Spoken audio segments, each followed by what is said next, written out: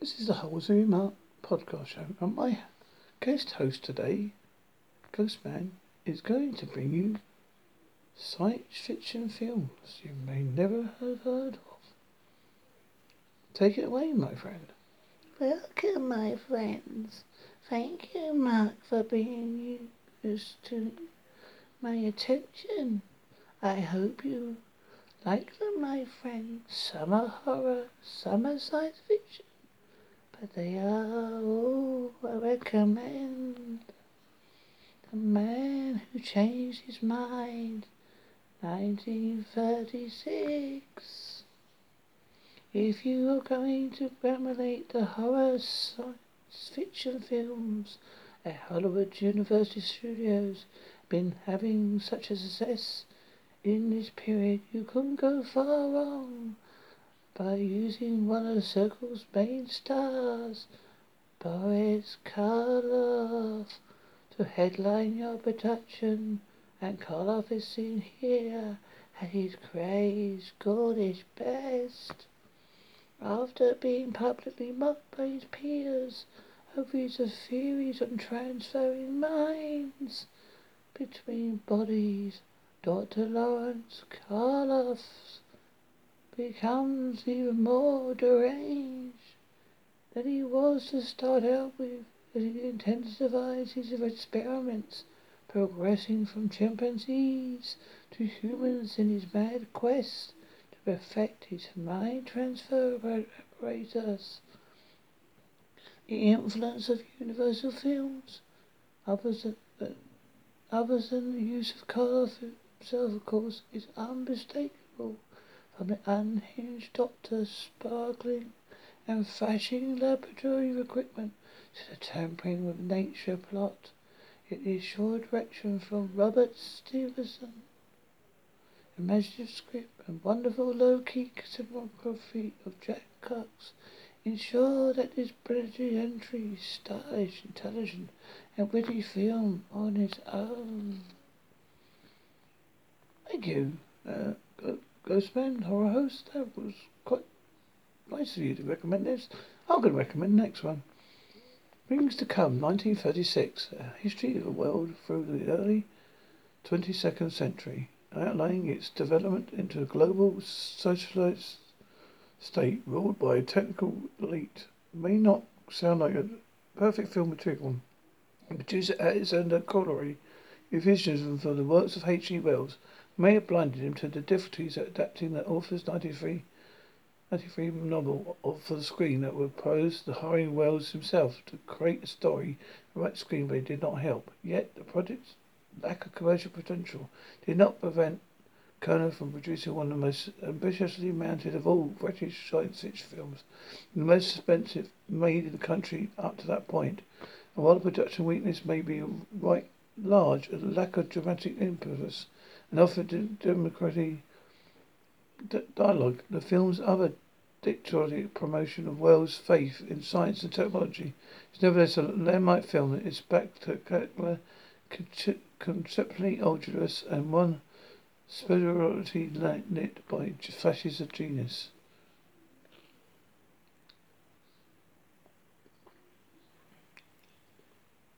And now my friend Ghostman horror host is going to promote the second film. Go, thank you, my friend Mark. Quatermass 2, 1957. Director Belguest.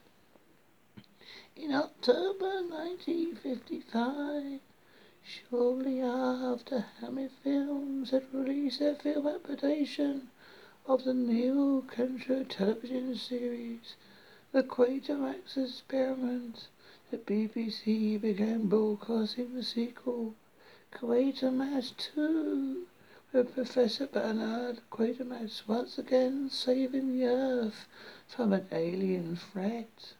The public reaction to the new series, with its story of aliens secretly arriving on Earth and using humans as hosts prior to colonization, virtually ensured that Hammer would bring the chapter to the screen again in an attempt to replicate the first film's success. Having made his mark in the first film, American actor Brian Dooley, who is actually much better than Kills of repeated criticisms of would suggest, returned to play the theoretical professor and the resolute film tawdily handed by director Val Guest. Another routinely unsettling and often disturbing work, a character horrific death by immersion in sympathetic food remains a particularly chilling moment. And ultimately one of the most spine-chilling of all alien invasion films, British or otherwise.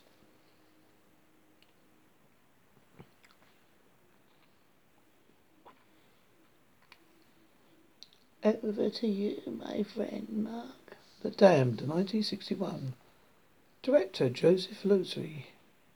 Director Joseph Losey, by his own admission, may have zero interest in British science fiction, but did not prevent him from producing one of the finest of all British science fiction films, where the initial focus on leather jacket bikers in the seaside resort of Weymouth, led by the splendid and more surreally refined Oliver Reed. The film begins as if it would be a teen gang film, but suddenly sequences in darker and certainly more frightening territory as an American tourist and a female gang member inevitably stumble into a military establishment holding a terrifying secret. A group of unrelented children who have been reared and educated within its walls have enabled them to survive a world decimated by a future world nuclear war. Augusta, its home dam beat. Hammer Films shelved The Dam for 2 years before granting it release, only then in cut form. But despite this fate, Louse's disquieting film remains one of the company's finest and most haunting productions. The Day the Earth Caught Fire, 1961.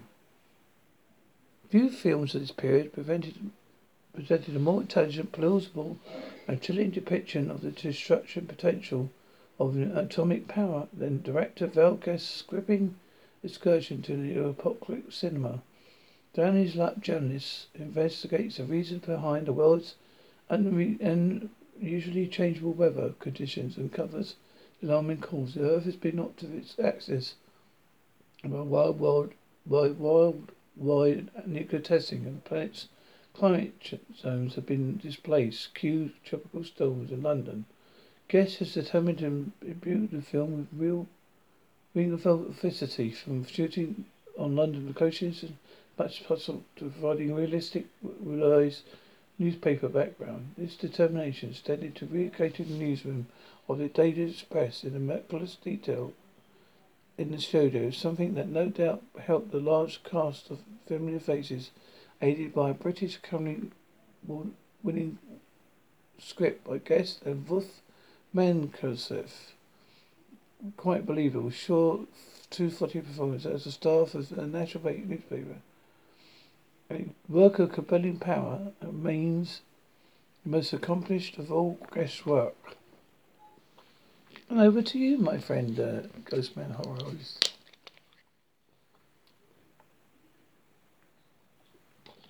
Thank you, my friend, Mr. Mark. We go back to Quatermass and the Pit, 1967. Director Roy Ward Baker. No apologies offered, including other Quatermass film as being among the best the British science fiction cinema has to offer as an adaptation by Hammer Horror Films of the third BBC series to feature the indomitable scientist is fully deserving its place. It's arguably writer's Neil Clements' finest work.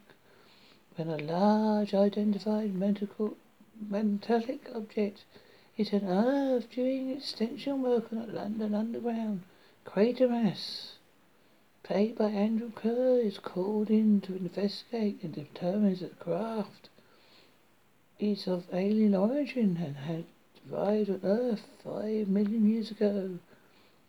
It's discovery that throws a devilish new light, not only on the evolution of the human race itself, but on its future survival. An intriguing, exciting blend of science fiction and folklore, director Roy Wood Baker. It brutally racks up the tension as the film builds up to a devastating climax, with the reactivated craft restructuring hostility deep, very deep within humanity's subconscious. Over to you, my friend Mark. Thank you, Ghostman. Alien, 1979. Director Ridley Scott. American funded but made by 20th Century Fox British production subsidiary, Ridley Scott's tour de force of terror has the emphasis of Star Wars 1977, Fox's earlier Semitic blockbuster that made film set in space a more commercial viable proposition. Scott's astute visionary direction serves as a masterclass on how to construct tension and suspense. As the crew of the commercial spaceship Nosferatu investigates the distress signal being emitted from an inhabitable planet, only for their action to result in one of cinema's most terrifying alien creations. Gaining access to the ship in a particularly novel and shocking manner before embarking on a killing spree that leaves a trail of bloody horror in its wake. The astounding creature and derelict spacecraft designed by H.R. Ginger replete as they are disturbing, yet beautifully sexual imagery are ravishing to the eye, and while the film success spawned a media franchise and numerous cinematic offspring, it's the original that remains the definitive blend of science fiction and horror.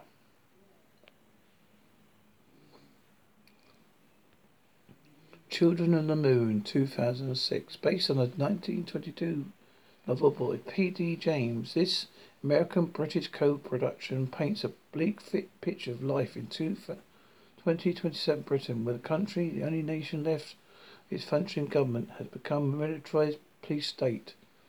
In a world where humanity is on the brink of extinction owing to global infertility, Clive Owen plays Theo, an activist turned jaded bureaucrat who embarks on a journey of self-awareness when he finds himself escorting the world's only known pregnant woman from London to the south coast in order to revenues for the ship that take her to safety.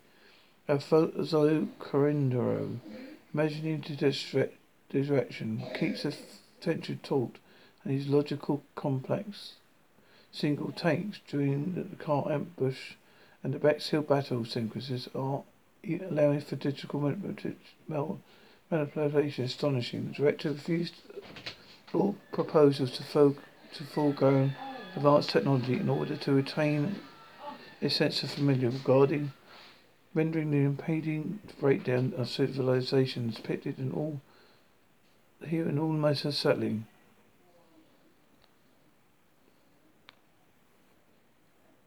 Over to you again, my friend Ghostman. Thank you, my friend, Mr. Mark. Do you like monsters? Are you afraid, my children? Monsters 2010, director Gareth Edwards. If you want to make an impression with a feature directing debut, this is the way to do it. Gareth Edwards earned well-deserved accolades for his original, inventive and resourceful shot and a very low-budget foray into monster movie territory.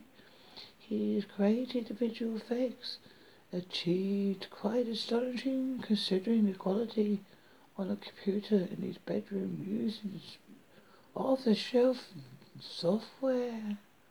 Years after a NASA probe carrying a sample of alien Earth crashed in Mexico, which gave rise to the progression of giant tentacle creatures in what is now called the infected zone.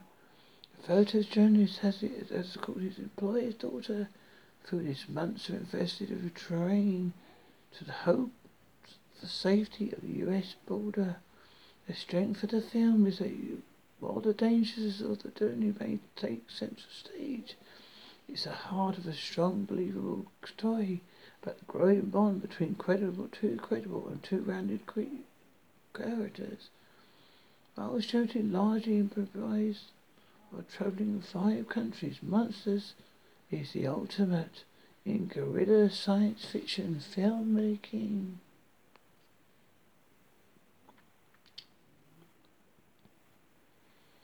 Over to you, Mr. Ray, Mark Brains. Thank you, Ghostman. Under the Skin, 2013, Jonathan Glazer.